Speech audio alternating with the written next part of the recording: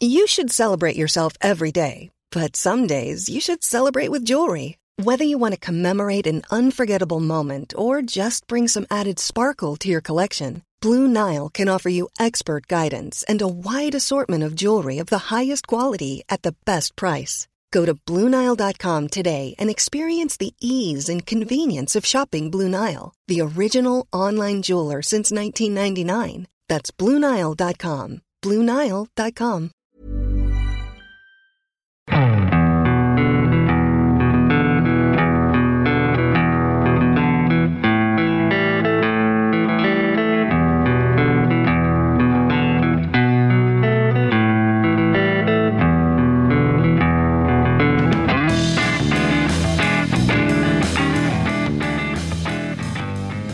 Hello and welcome to the Second Tier Podcast. I'm Ryan Dilks and I'm joined by the Russell Slades to my Mark Robbins. It's Justin Peach. Good day to you, Ryan. Justin, how the devil are you? I'm brilliant. I'm good. It's been a good couple of days of the playoffs. Can't really complain. We've had plenty of drama. I also saw the Bristol City training ground yesterday, and it's in a lovely part of the world, so that was a nice bit of insight. But yeah, really good. Thank you. How are you, Ryan? Did you get shown around it? No, I drove past it. Oh. It's a really nice part of the UK, but my God, there is no signal. How do they get anything done? Yeah, well, it's good to know what it's like at the Bristol City training ground. I mean, I was completely focused on the playoffs. I mean, that was just an exhilarating thrill ride in both games, but by no means the most dramatic playoff games. Let's make that perfectly clear. But in terms of the tension and how much it meant to both sets of players, all the fans involved, it was just amazing as ever. So let's have a little chat about it, shall we? Welcome to the number one championship podcast, the Second Tier. Thank you for joining us wherever you are.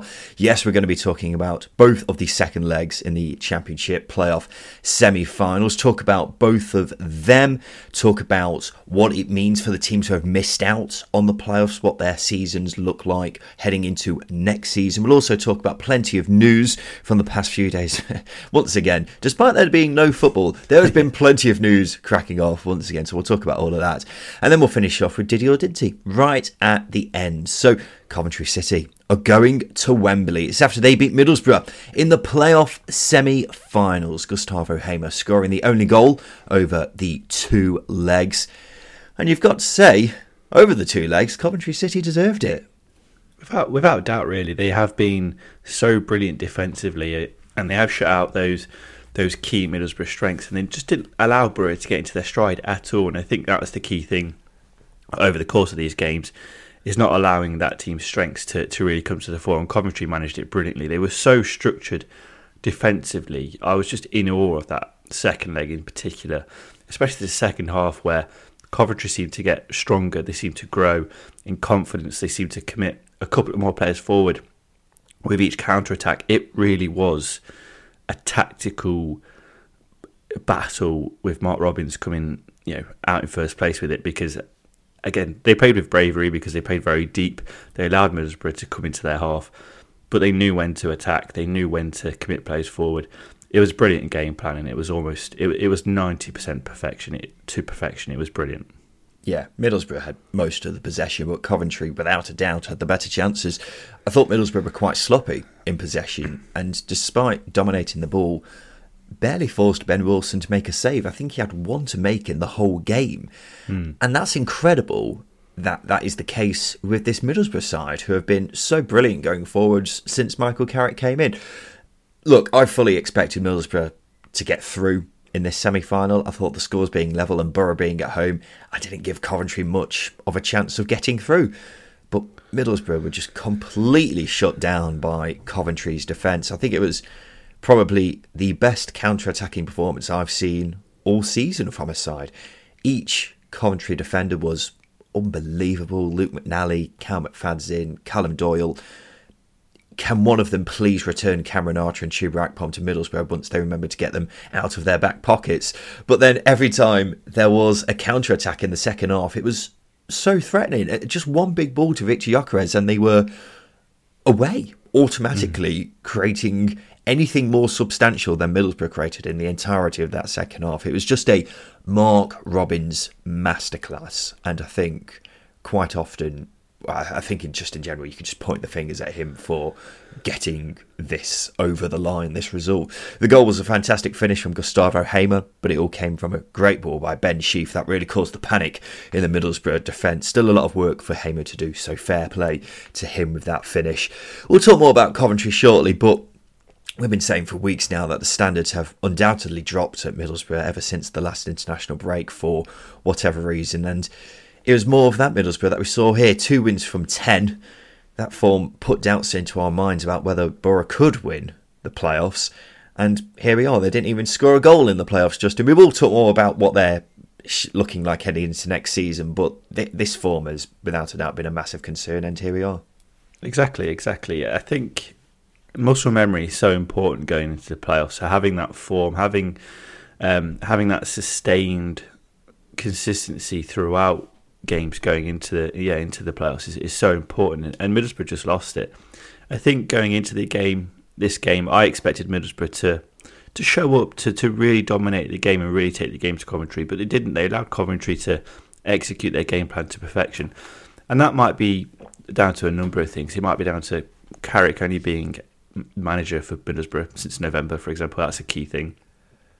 Mark Roberts has been at Coventry for a lot longer. It also might be down to the fact that he's had players with injuries coming into the end of the season, and as well as that form's not helped either. So there are a lot of factors there working against Michael Carrick, and I just think he was outdone, or Middlesbrough were outdone by such a well-disciplined team that it surprised me at how sustained Coventry were at being defensive, and how Middlesbrough did not have any answers to any of the questions that Coventry posed. But there was just too many players who had off games. You look at Chuba Akpom, for example. He looked off it all night. He looked frustrated. I think every decision that went against him, he was getting up and he was moaning. He was frustrated, berating the officials. You need to be calm in these situations. Coventry were calm. It didn't feel like Middlesbrough were, and it just felt like it's probably a campaign too soon for them under Michael Carrick. But there are still solid foundations there to build on for next season. I would make them, this is a game where they learn from. This is a game that they learn from and they take into next season. Well, injuries certainly haven't helped with their drop in form, have they? I don't think they're completely to blame, though. I'm not really sure why this drop-off has happened, to be honest. In the league, they conceded 14 goals in their final 8 games, but they were fairly defensively solid in the 2 playoff games. It was more the opposite. They just struggled to cause too many problems for Ben Wilson in the Coventry goal. The only save I can really remember him making is in the first leg when he saved it and then it went onto the bar after a chance for Chuba Akpom. Whatever the case, it's without a doubt a very disappointing end to the season for Middlesbrough. We'll talk more about what missing out on promotion means for them in the second half of the show. But Coventry City, 1 game away from the Premier League. Wow. What a story. After everything they've been through over the years with playing their home games outside of Coventry, dropping down to League 2, match postponements because of a crap pitch, Sisu. There's been one constant amongst all of that, and that's been Mark Robins, despite all the shit that's been thrown at him. It's incredible that he and Coventry City are now at this point. You almost need more shit to be thrown at him for Coventry to be even more successful. That's what the common denominator is here. It's incredible, really, for him to be able to deflect those issues and really get the best out of the teams that he's had over the years. I can't think of a team who has had it as rough as Coventry have consistently. Every season there's been a problem consistently, and have come out the other side in a much better position. It is remarkable that they've managed to recover and go again and again and again. Even just thinking about this season, having to sell Dom Hyam to effectively fund the pitch, having the issues with the stadium, potential closer. They could have been playing at the Bescot in Walsall, the Walsall Stadium. They could have been playing at the Bescot. Imagine that being a Premier League ground next season, for example, because they didn't have a home. It'd be absolutely bonkers.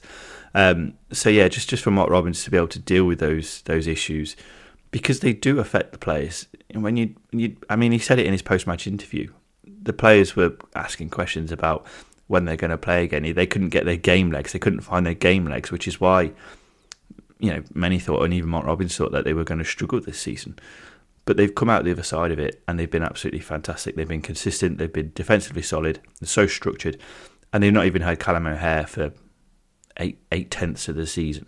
It's remarkable, really, that he's managed to achieve this with bare bones, and even barer bones than that, and with the issues that he's been dealing with. I've got nothing but praise for the man.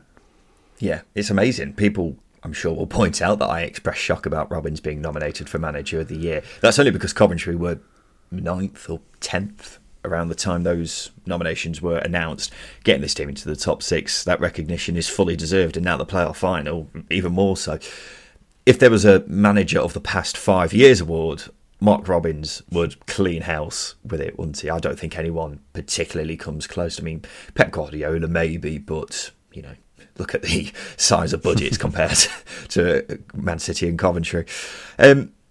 They're similar to Luton, really. They've just continuously improved season upon season, and now it's cumulated into this point. It continues to be an amazing job he's doing. Whatever happens in the final, it will just be yet another milestone in this incredible journey Coventry fans are having under Mark Robins, which I don't think is going to be stopping anytime soon. I don't really know what the ceiling is on this journey at this point. Also, it's got to be said, if any group of supporters deserve the chance to get to the Premier League, it's Coventry supporters. The turmoil from the past few years, especially having to go to games outside of Coventry in multiple seasons, they've really been through the ringer, but they deserve this opportunity for sticking by their club through thick and thin. Let's talk about Coventry's opponents in the final. That will be Luton Town. It's after they beat Sunderland 2-0 in the second leg of the semi-finals, 3-2 on aggregate. Luton were excellent here, Justin. There's 2 games in these playoffs that were so tactically brilliantly played that both teams prospered because their game plans were so on the point. And it was the same with Luton here. Luton's intensity was fantastic, and yes, they dominated the game and they got in the faces of Sunderland and made it really difficult. But as the game wore on, they made it scrappy. They made it difficult for Sunderland's flair players, dribblers to get into the game. And when a dribbler is out of the game for so long, it's very hard to get into it. The likes of Jack Clark, Amad Diallo, they were frustrated figures throughout that game. And again, it was just another tactically brilliant performance from Luton, fairly similar to their game plan at the Stadium of Light, but it was executed much more efficiently and prolonged in this game, and it was just a fantastic performance. And they made their height count. That was the key thing, was good deliveries and getting on the end of them, and then the rest of it was playing the percentages. They're able to mix up their game plan brilliantly under Rob Edwards. They are a good footballing side under him, but they were very direct. They were very aggressive in this game. That's what they needed to do to win. They won. Now they're in the final. Fantastic achievement. Yeah, they just, as you say, executed the game plan perfectly, didn't they? It felt like they were in control throughout. Luton had so many shots cleared off the line. It seemed to happen every time they went forward. Every time they crossed the ball in as well, it felt like there was a decent chance that it would end up in a goal. They were just better than Sunderland in every way, and I don't think Sunderland really turned up, to be honest. Attacking players kept very quiet. Only 3 teams have scored more goals than Sunderland in the Championship this season. Luton limited them to just 1 shot on target. It was just a very complete performance. And it was quite predictable in a way how the goals would be scored. Much has been made of Sunderland's height difficulties in their back line. The tallest player there was Trey Hume, who's a gargantuan 5'9". The warning signs were there in that first leg, weren't they? That Luton could exploit that, and they did that. And how? In the second leg. I love the drama at the end with that Cody Jarme miss last minute of the game. Sunderland keeper Anthony Patterson's gone up for a corner. Ball gets cleared up the pitch, and it's 3 Luton attackers against 1 Sunderland defender, with Patterson nowhere in sight. Jarme has the ball about 40 yards out, hits this incredibly feeble shot. Could have squared it, or he could have just kept running, but in the end did that. It was one of those moments where I genuinely reckon I could have done better in that situation. It doesn't happen too many times on a football pitch, but I definitely wouldn't have done that. Are you happy with Luton in the final, Justin? I want to see the best teams in the final, and Luton finishing 3rd, definitely the better team over the 2 legs. That's what we want to see, isn't it? Yeah, without doubt. You've got 2 teams there in Luton and Coventry who are two tactically brilliant teams. They're going to try and execute their game plans to perfection. I mean, with a Sunderland and Middlesbrough final, you've got 2 teams there who are 2 attacking sides who are going to try and go at each other. It's going to make for an entertaining final. Compare that to Luton and Coventry, as I say, two tactical teams. And they've got strengths. They're gonna try and exploit them. But it's going to be a chess game. It's going to be a tactical battle.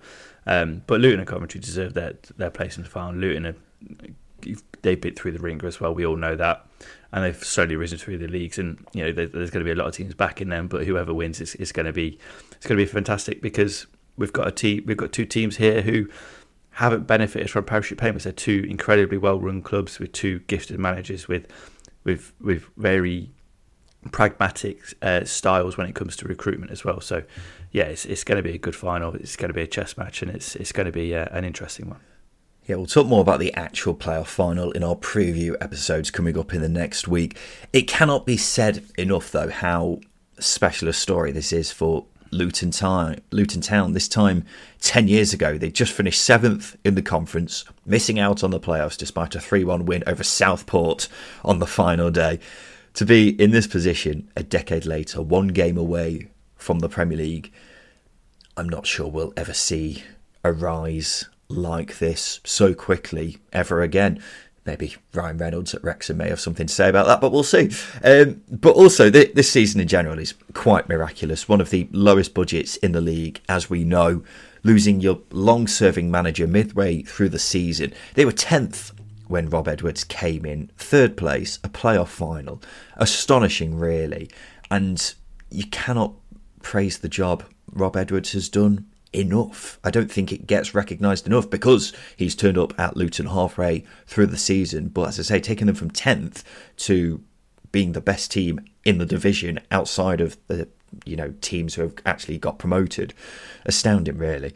It's also got to be said how funny it is that Rob Edwards has made it to the playoff final, sacked after just 11 games at Watford, now on their 4th manager in the space of a year, while he's a game away from being a Premier League manager. And Watford fans must have been watching the game on Tuesday night, be wondering what could have been. And I mean, Watford fans will think that we're picking on them. We're just saying what Watford fans are saying, aren't we? The club's a mess because of the owners. The Pozzo's impatience is the reason why they've lost a talented manager who could very well be taking their biggest rivals to the Premier League.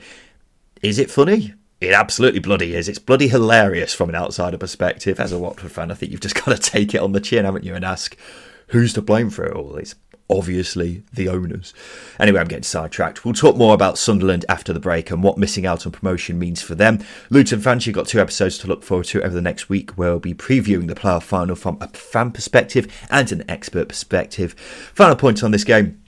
Luton say a lengthy ban will be immediately issued to a fan who appeared to punch Sunderland's Amad Diallo in the back. Luton say the incident is now also subject to a police investigation, and any such supporter behaviour is not acceptable in any way. Justin, let's take a quick break. After that, we'll talk about the teams who have missed out on the playoffs and what next season is looking like for them.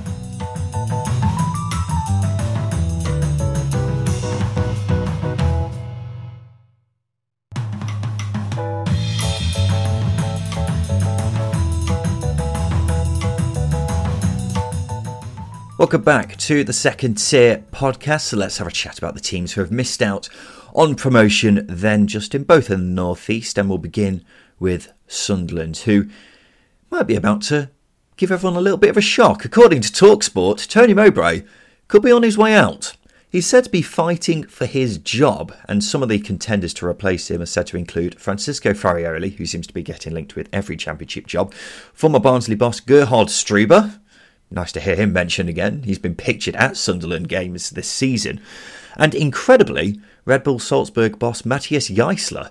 Now, this wasn't a huge surprise for me. We had mysterious reports a few weeks ago from Fabrizio Romano, you may remember, Justin, who said that Mowbray could be replaced this summer. Seemed to come out of nowhere, but maybe there is some truth to this after all.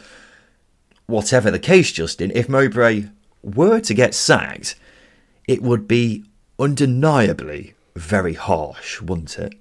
Without doubt, yeah, it would be harsh. Mowbray's done a fantastic job this season in difficult circumstances. The amount of injuries he's had to contend with. I know once upon a time I said he underachieved, but perhaps I was being too harsh on him, and I certainly was, actually. It would be unfair to sack him because of where he's brought this team. You know, Alex Neil he left after, was it 3 or 4 games? It wasn't very far into the season, and Mowbray's come in, continued that hard work, and really turn this team into a footballing team with really solid principles. If he does get sacked, he's laid some really solid foundations for whoever comes in. But it wouldn't be fair for Mowbray to not have the chance to be able to see that through. He's a talented manager, a talented coach, and he gets the best out of young players. I don't think Diallo would have had the season he had without Mowbray in charge. Similarly with Jack Clark, he just sees quality in individuals. You look at the impact he had on Ben Brereton Diaz, for example, Lewis Travis, all the players that have come through at Blackburn under him. That's because of him. That's because of his ability to coach and get his man management skills as well, getting the best out of the individuals.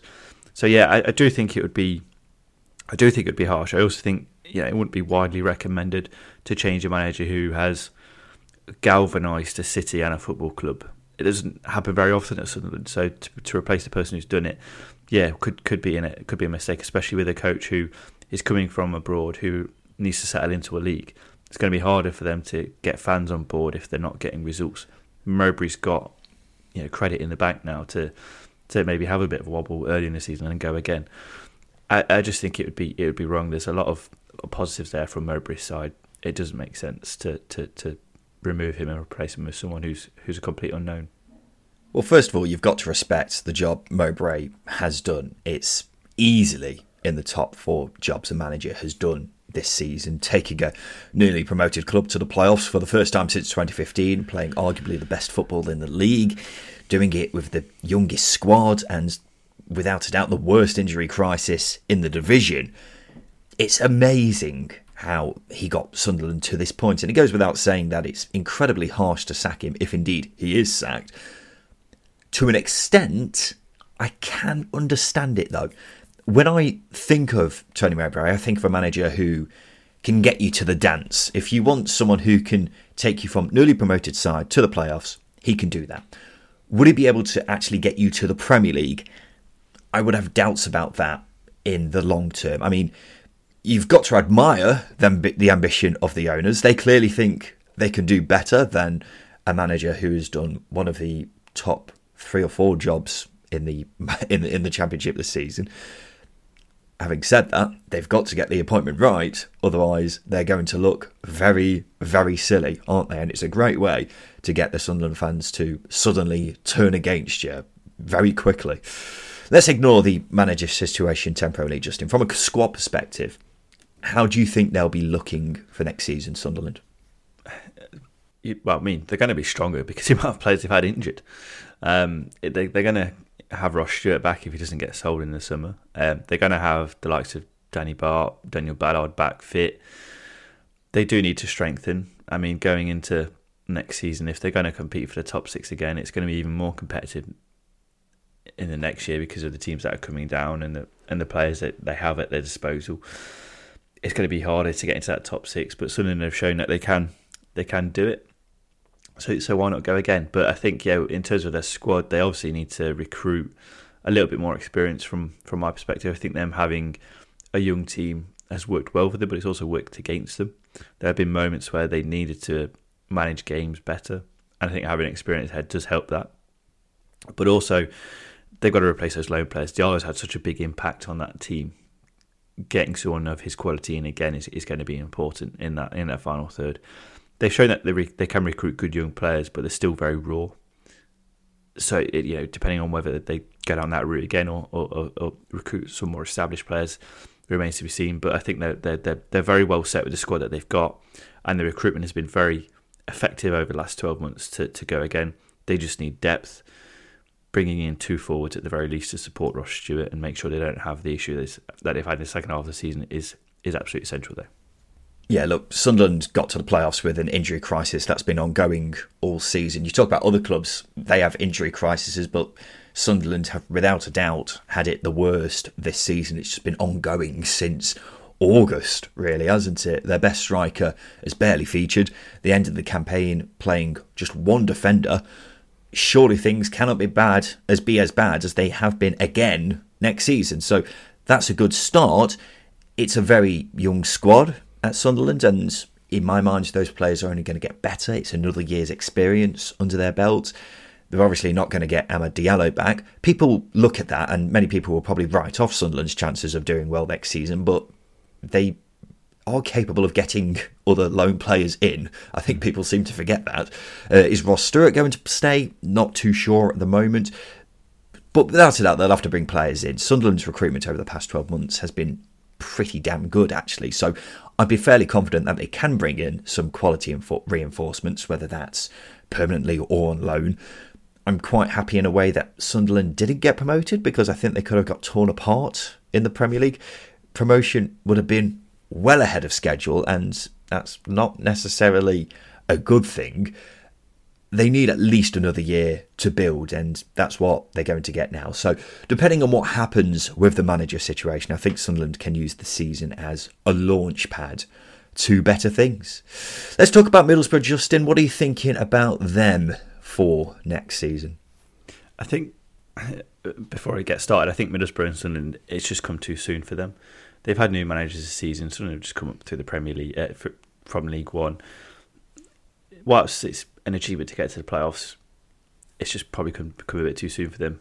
Luton have had a solid project, and then Nathan Jones and Rob Edwards has taken that very well.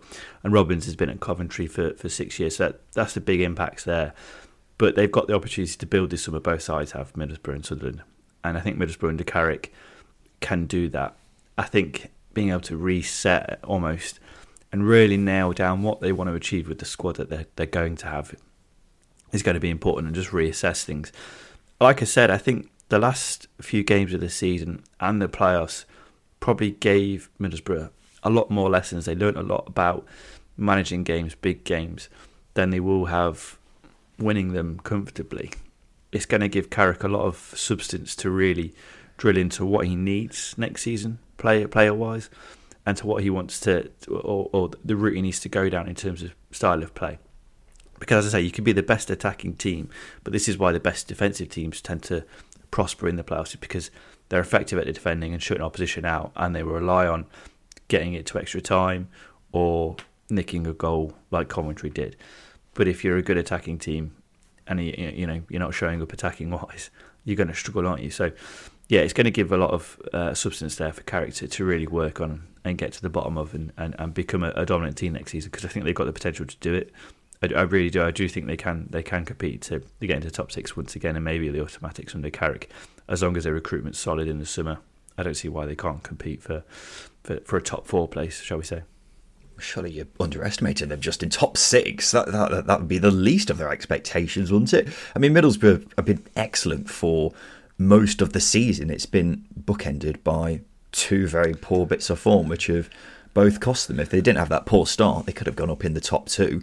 If they didn't have that poor end, then they probably would have done better in the playoffs. But the headline is Michael Carrick's done a brilliant job taking Middlesbrough from 21st to fighting for automatic promotion. That shouldn't be underestimated. They played some brilliant football along the way and genuinely looked like at one point that they would go up in the top 2.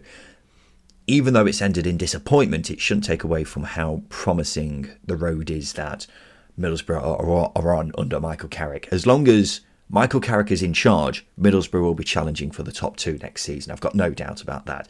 They could do with being a bit sturdier defensively, but hopefully that doesn't come at the expense of them being as exciting as they have been. Getting some of the loan players back, that would be a good start. I'm not sure whether Cameron Archer or Ryan Giles would come back, but it would be great if they did, or Zach Steffen or any of the other loan players.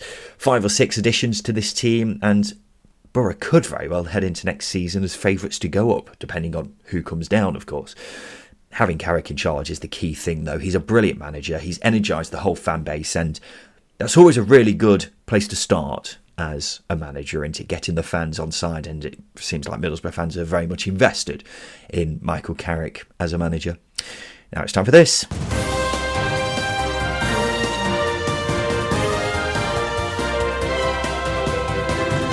Yes, it's time for the news, and honestly, I sat down on Tuesday morning and was like, God, there isn't much news yet. Didn't need to worry, did I? Since there has been nothing but news. We'll begin with the craziness at Cardiff City, as it should start to be known, the average week at Cardiff City. Sabri Lamouchi has left Cardiff. The Frenchman had a contract with the club until the summer, and it seemed like he was going to take charge of the Bluebirds next season. Indeed, Mehmet Dalman, the Cardiff City chairman, made it clear that he would like Sabri Lamouchi at the club next season. Lamouchi, the same, wanted to stay at Cardiff, but that's not the case. Now, the following day, the Telegraph reported Cardiff assistant manager and the former defender Sol Bamba had been offered the manager's job. Wales Online has since said Cardiff have distanced themselves from those reports. So, who really knows what's happening at this point? Justin Peach, where do we start with this? Where do we start? Firstly, with Lamouchi. I think it's a disaster for Cardiff to allow him to leave without convincing him to stay. Now, I know his results were mixed, but at the end of the day, he did keep Cardiff up.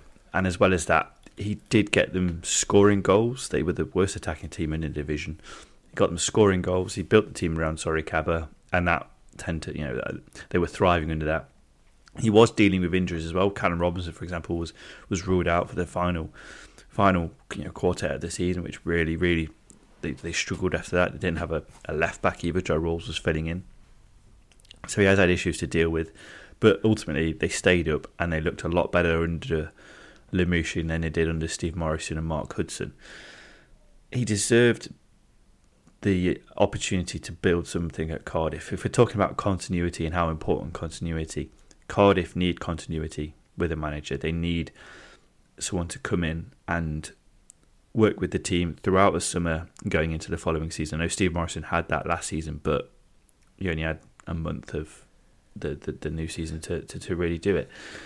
Cardiff have had 7 managers since 2017. Since 2017, Mark Robbins has taken Coventry from League 2 to the edge of the Premier League. That's while managing a crisis club. Cardiff seemingly aren't allowing that opportunity to happen by backing a manager and sticking with them. And that's the frustrating thing here. There's a lot of potential, I think, with this football club, but the owners seem to not allow it to prosper. And I think that's the key thing here. I think it's a bad decision to allow Lamouchi to go. And where do they go from here? Probably another cheap option. Well, I was shocked when I saw that Lamouchi was leaving. I was sat on my sofa looking at my phone, and then it popped up, and was just amazed that this has been allowed to happen. I mean, Cardiff need stability. I wasn't totally convinced Lamouchi would keep Cardiff up next season, but at least he would have given them some stability. Soon to be 4 managers in the space of 12 months it's just insane, isn't it? It sounds like the reason Lamouchi is going is because of transfers this summer. It's completely fair for him to leave if he doesn't think he's going to get backed. I don't think he ever was, to be honest. I'm not in a position where I'm not sure I've ever been so convinced. Well, the position I'm in is I've never been so convinced that a club is going to get relegated in 12 months' time now. The only thing that could change my mind is that it is a brilliant appointment. The trouble is, I have no idea who they're going to get. Is Sol Bamba the answer? Seems like a lovely guy, but I don't think so. Nathan Jones seems like the obvious alternative. I know he's a Cardiff fan, but I don't see why else he would take the job. 4 managers in 12 months, more than £100 million of debt, a transfer embargo which means they can't spend money on players. The club's finished in a lower position than the season before for the past 4 seasons now. It's a very unattractive job, which is why I think they may very well end up just giving it to Bamba anyway, because he's the cheap option. And I don't know who else would take this job, because getting a manager who has plenty of managerial experience under their belt, it's going to be very difficult to sway them to take this job. Well, that's it, isn't it? You've got to try and convince a manager, whether they are good, average or bad, to come in and take the job. When you're in Cardiff's position, you're only attracting the worst possible candidates. You look at Reading when they brought in Paul Ince. It's not a disrespect to Paul Ince, but his last managerial job is in 2014 for Blackpool, in which he took them from the top 4 to the edge of relegation. And that's the pool Reading we're fishing in. Cardiff are going to be fishing in a similar pool, whereby they're attracting the poorer set of managers, or they've got to take a risk on someone. Either or, it doesn't make for good reading. I think Lamouchi was a good fit. I think he's a good tactical manager, and he knows how to get the best out of individuals, as he's done so far at Cardiff and Forest. I don't think they can get much better than him. So why allow him to slip through your fingers it's just daft. It's just daft, and that daftness, unfortunately, is making Cardiff heavy favourites for the drop, because they're trending downwards, and it's very hard to stop that trend. Keep in mind as well, the squad, in my mind, not very good. It's one that definitely needs reinforcements this summer, but the money just doesn't seem to be there, especially with the transfer embargo, which isn't a good start. So, yeah, you add in that lack of a manager. Who that manager is going to be, who knows? It's not looking good for Cardiff City. We've still got plenty of time before the next season starts as well. Sticking with Cardiff, their chairman Mehmet Darman has confirmed the club is suing Nantes for almost £100 million over the death of Emiliano Sala. Speaking to TalkSport, Darman said, "We brought a young man in the prime of his career in good faith. Somebody, without our knowledge, put him in an unfit airplane and flew him in a dangerous time of the day or night in this case. Why is it that Cardiff then has to write the cheque out for as much as that? Cardiff is not a wealthy club, it can't afford this. So I don't see why people are saying we're just after money, we just want to get some justice." We're not going to comment on this, Justin. I just want this whole saga to end because it's been going on for years. No one is looking good coming out from it. Wigan's remaining playing and non-playing staff have now been paid. It's after some went more than a week without receiving their wages. Their owners insist they're fully committed to the club. Will they get a points deduction for the delay? Will it be the last time they fail to pay their wages on time? Who knows at this point? I'm sure all those questions will be answered in the next few months. Mark Robins has signed a new deal to stay at Coventry City. He's agreed a new 4-year deal, which, it goes without saying, is very well deserved. I think we've already spent about a quarter of this show praising Mark Robins and the job he's done at Coventry City, so we'll swiftly move on, Justin. But I mean, that's just great news for Coventry just before the playoff semi-finals. That boost as well is only good time. Going to, it's very good timing into it, and just gives everyone at the club a huge boost in themselves.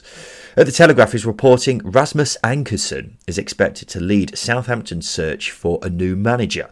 The club CEO has been blamed by many supporters for the club's relegation, but it seems as if he'll be sticking around to pick a new head coach. Which brings me very nicely onto this. Russell Martin is set to meet with the Swansea hierarchy this week to discuss his future at the club. Wales Online claims he'll sit down with new chairman Andy Coleman for talks over his contract situation, with Martin approaching the final year of his current deal. He's been linked with both the Southampton and Leicester jobs. Justin, if a Southampton or Leicester came knocking at your door when you're in the shoes of Russell Martin, would you stay at Swansea or move elsewhere?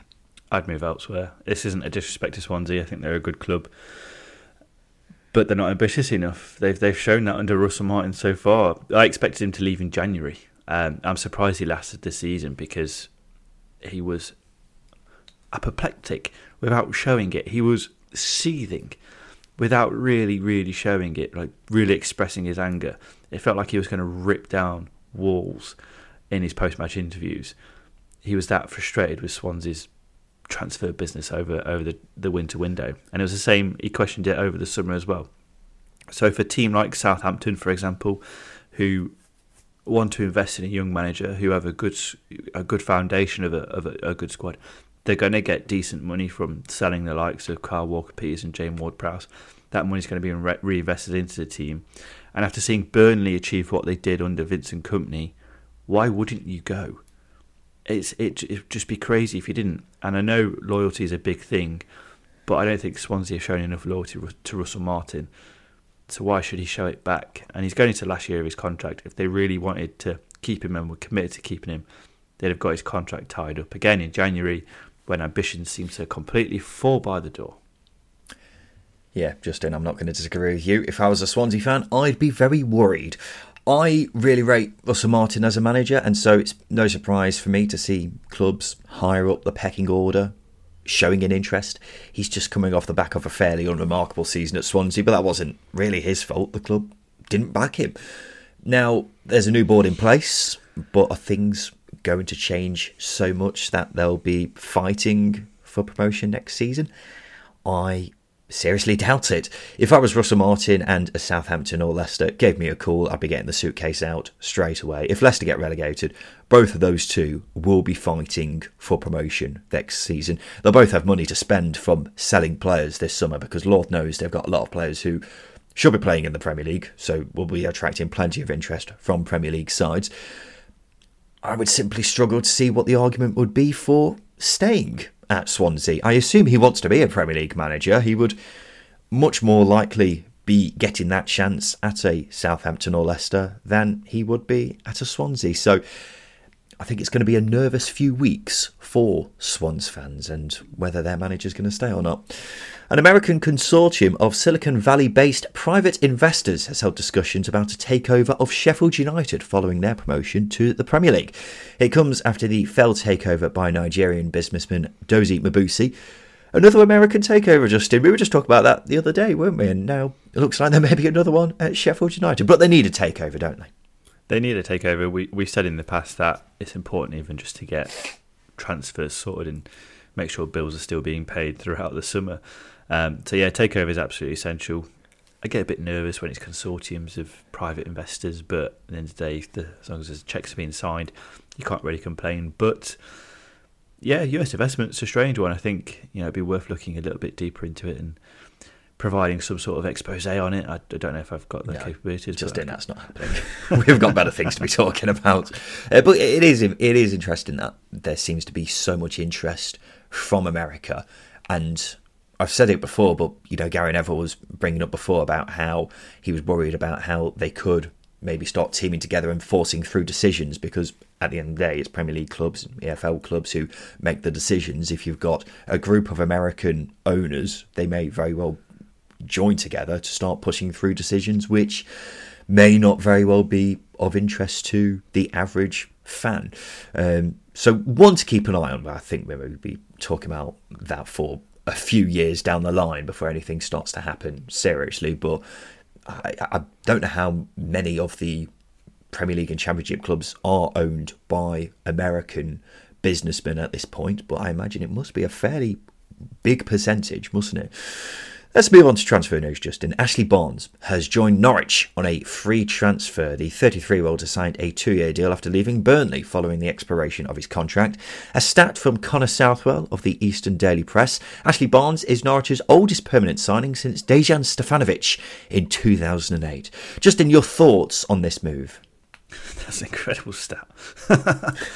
That's incredible. I think it's a good move. I don't think he's going to be prolific, but he's going to give Norwich that uncomfortable edge for opposition that they've not had for a while. Is going to make things ugly. I think it's a commitment to David Wagner as well, which concerns me a little bit.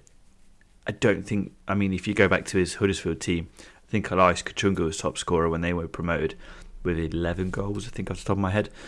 So it doesn't scream that they're going to be that free-flowing Farker side that we've seen in the past. Nonetheless, as long as it's a winning team, I don't think anybody's going to care. But yeah, it's a good signing. It's a free transfer. He's aggressive, his experience, and he's going to give something Norwich that they don't have, which is aggression. They looked a soft side last season, and it showed towards the end of the campaign. I will disagree with Justin. I'm not really sure what the point in this move is, because with Timu Puki's departure, Norwich are missing a goal scorer. Is Ashley Barnes really the answer to that? Well, he scored 16 goals in his last 4 seasons, so I'd assume not. I just don't really see what he's bringing to Norwich. I think he's a good forward at Championship level, but he's not what they need. Yes, he's a real leader, but at 33, his best days are behind him. He works hard, but so does Josh Sargent. Does he bring them aggression? I guess, but you could probably get someone else to do that. I think for Ashley Barnes, I'd have probably expected him to move to someone kind of like lower mid-table kind of level, maybe even lower than that. So I don't really get this move. I don't get what Norwich are getting out of it, and I think from an Ashley Barnes perspective, I think this is the kind of move where he had to take it, because I think it was a lot better than maybe he was expecting. Well, Norwich are lower mid-table, so that answers that. Well, you know what I mean. The expectation is lower mid-table as opposed to Norwich, who shouldn't really be lower mid-table, but I see your point. Bradley Dack will leave Blackburn this summer after 6 years at the club. His contract is expiring this summer. Probably the right decision, Justin. He's had a pretty poor season, really, but what a player he has been for them over the years. Yeah, he's been fantastic. And again, under Tony Mowbray, I mentioned Tony Mowbray's ability to get the best out of individuals. Bradley Dack's goal-scoring record before his ACL injury, for his first ACL injury, was incredible. He was racking them up. He was hitting double figures comfortably for for a player who wasn't quite a number 10, but he wasn't quite a number 9. He was sort of in between, a bit of a second striker, able to find space and really execute well-timed runs and shots. Really, really good player, and I think just restarting his career is probably a good thing. As I say, I don't think he's been his best since he recovered from his second ACL injury, but there's still a good player in there. He showed it on occasion this season. I think any team in the Championship pushing for the playoffs would be suited for a player like Bradley Dack. Really? A low budget team, if you've got a higher budget, you're certainly going to concentrate on bringing a player in with a much better record over the last 2 years. But I think a Sunderland under Tony Mowbray, for example, someone like Bradley Dack, I think would be a good fit. It's just a Tony Mowbray marriage. The Tony Mowbray marriage, I think, is the thing that I'm looking at here. There'll be a lot of takers for Bradley Dack. He's got a very good pedigree at this level, and I think might be something that Blackburn regret, but as I say, I think it needed to kickstart his career. No, I completely disagree with a lot of what you've just said there, Justin. I think 29 years old, it surprised me that he's still only 29, but I think his best years are behind him, unfortunately. I think injuries have just caught up with him because, was it 2 ACL injuries? He's had maybe even another one. He's had it really bad with injuries over the years, and he doesn't look the same player that he once was. But, without a doubt, you've got to give him full credit for his time at Blackburn. Over the past 6 years, he's been, without a doubt, one of the best players at the kind of League One Championship level. He's just been fantastic for a long time now, scored so many goals for Blackburn and is a real legend there. Blackburn have shown him so much loyalty over the time that he was injured and gave him plenty of time to recover, and that goes a long way with players because it doesn't often happen. But I think it's the right move for everyone concerned because I don't really see him adding much to a Blackburn side now who are looking to get into a top 6 place, and I think really should be looking again, similar to Ashley Barnes, lower down the division, quite a bit lower down the division really, because I just don't think he offers too much now at that level. Meanwhile, Blackburn striker Danny Butterworth has also confirmed he's leaving Ewood Park. Reading have revealed their retained list: Liam Moore, Scott Dan, Shane Long, Luke Southwood, all departing, some big names there. And of course, Lucas Shaw, one of your favourites, Justin, available on a free transfer. There should be a lot of teams getting on the phone to his agent. He's scored goals throughout his time at Reading. His record's actually quite good considering the injuries he's had. And he's always had an impact with the manager he's had. He's always been a key player for the managers at Reading. It's not surprising he's left Reading, but there's a player there who I think, for Sunderland, for example, they need a player to support Ross Stewart. There's a player there who scores goals. He's got a liquid touch as well. Fantastic first touch. There should be a queue forming right now for his signature. And again, teams that are pushing for the top 6 should be getting on the phone to him because he can play second fiddle. He can be a rotation option, or he can be your first choice. There's a good player there who's got a good record at this level. Get on the phone to him. That's a Justin Peach recommendation right there. It's a Justin Peach recommendation. That's not surprising whatsoever. I think he's someone who can add competition to a playoff chasing side. I wouldn't want him starting games, I don't think.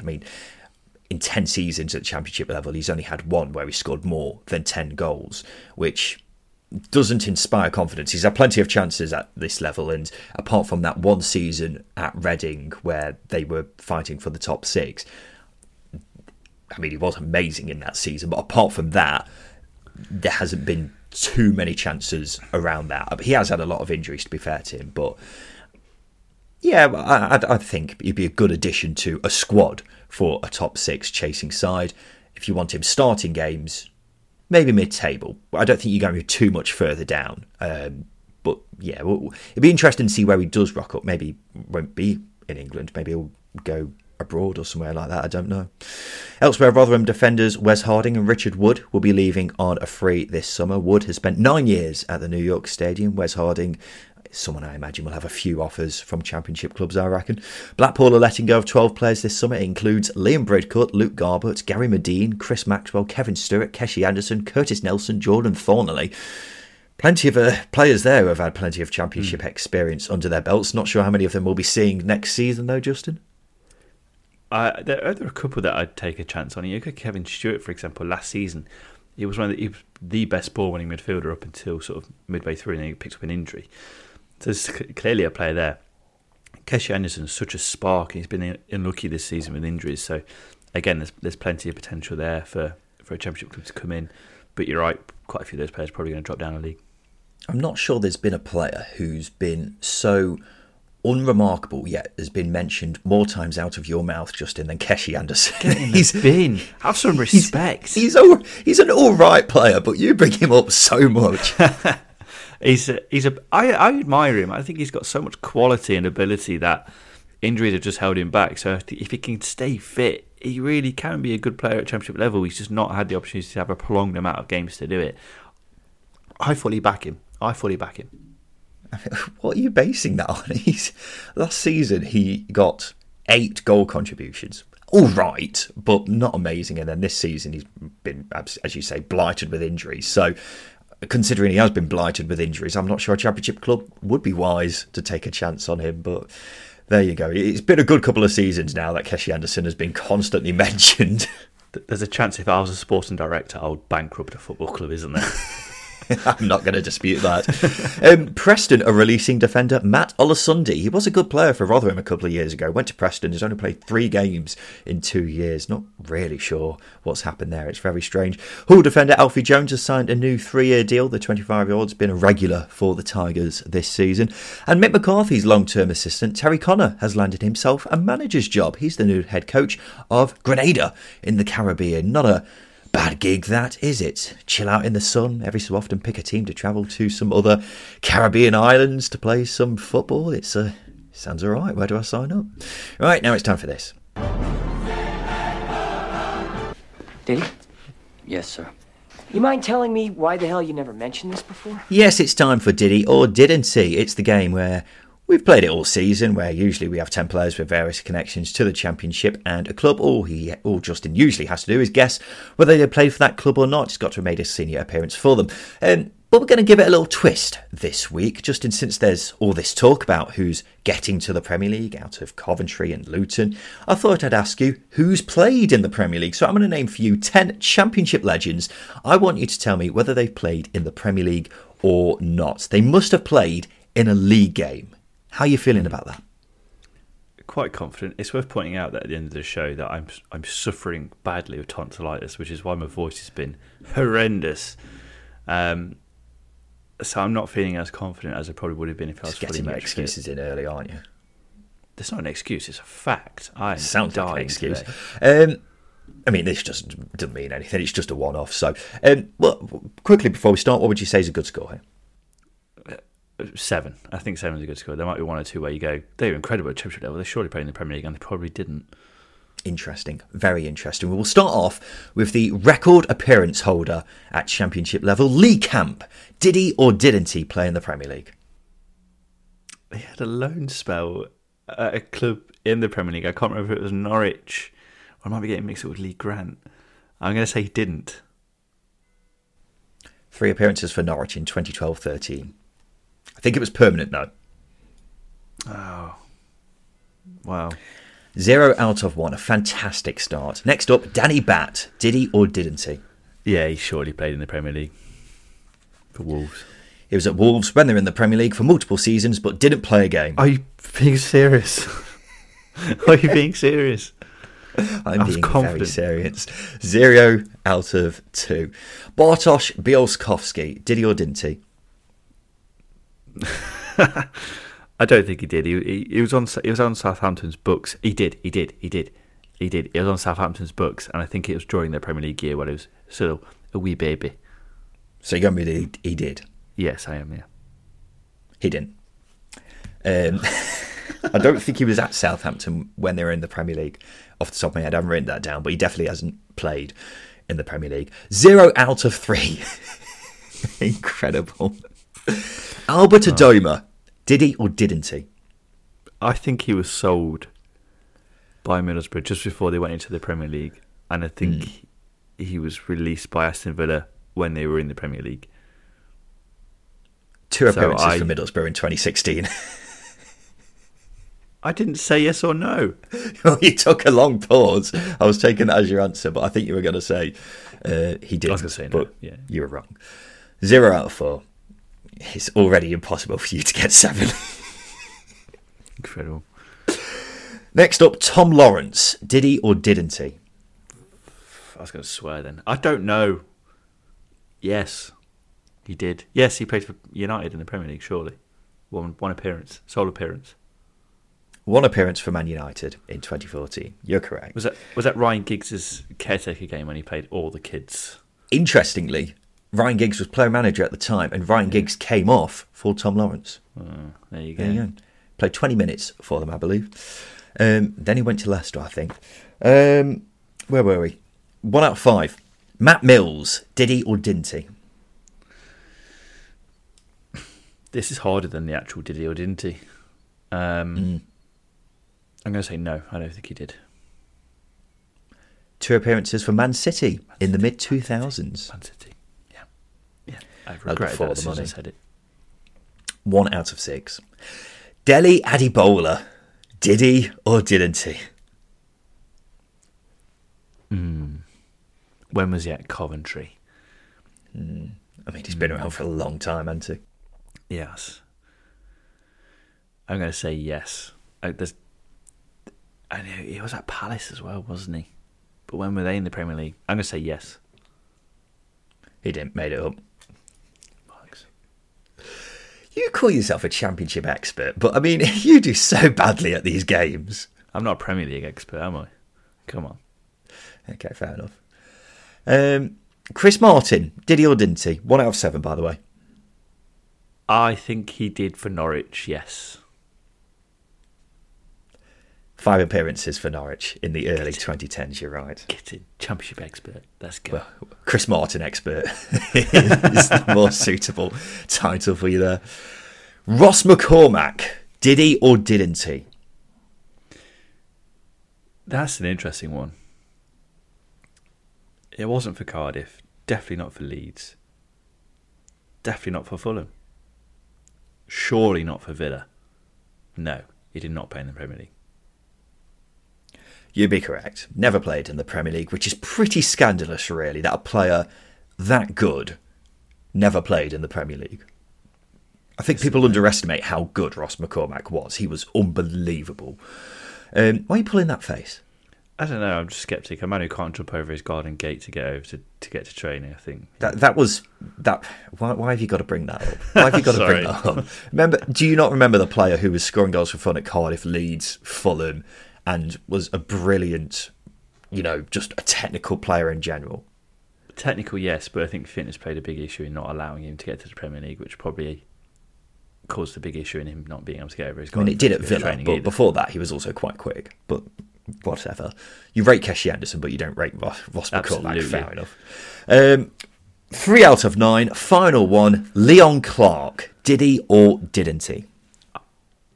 It would be absolutely scandalous, disgraceful, in fact, if he did not play in the Premier League for Sheffield United after carrying them under Chris Wilder.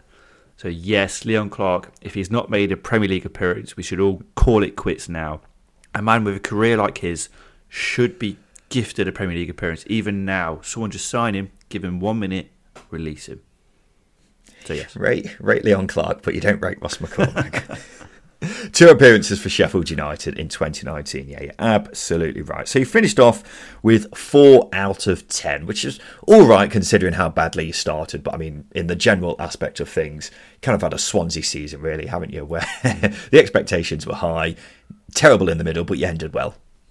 Yeah, I'll take it. I say, been poorly. I'm not match fit. It's good. It's fine. Sounds like you're making excuses again, Justin. There you go, ladies and gentlemen. That's been Diddy or Didn't He? This has been the Second Tier Podcast. This has been our review of the second legs of the playoff semi-finals. And now, this is it. Got 1 game remaining, and it's the big one, the playoff final. So what you've got coming up, ladies and gentlemen, to look forward to are 2 preview episodes. One will be with the fans of both clubs in the playoff final, and then the other one will be an expert panel looking ahead to that final on Saturday, isn't it? It's next Saturday. Yeah.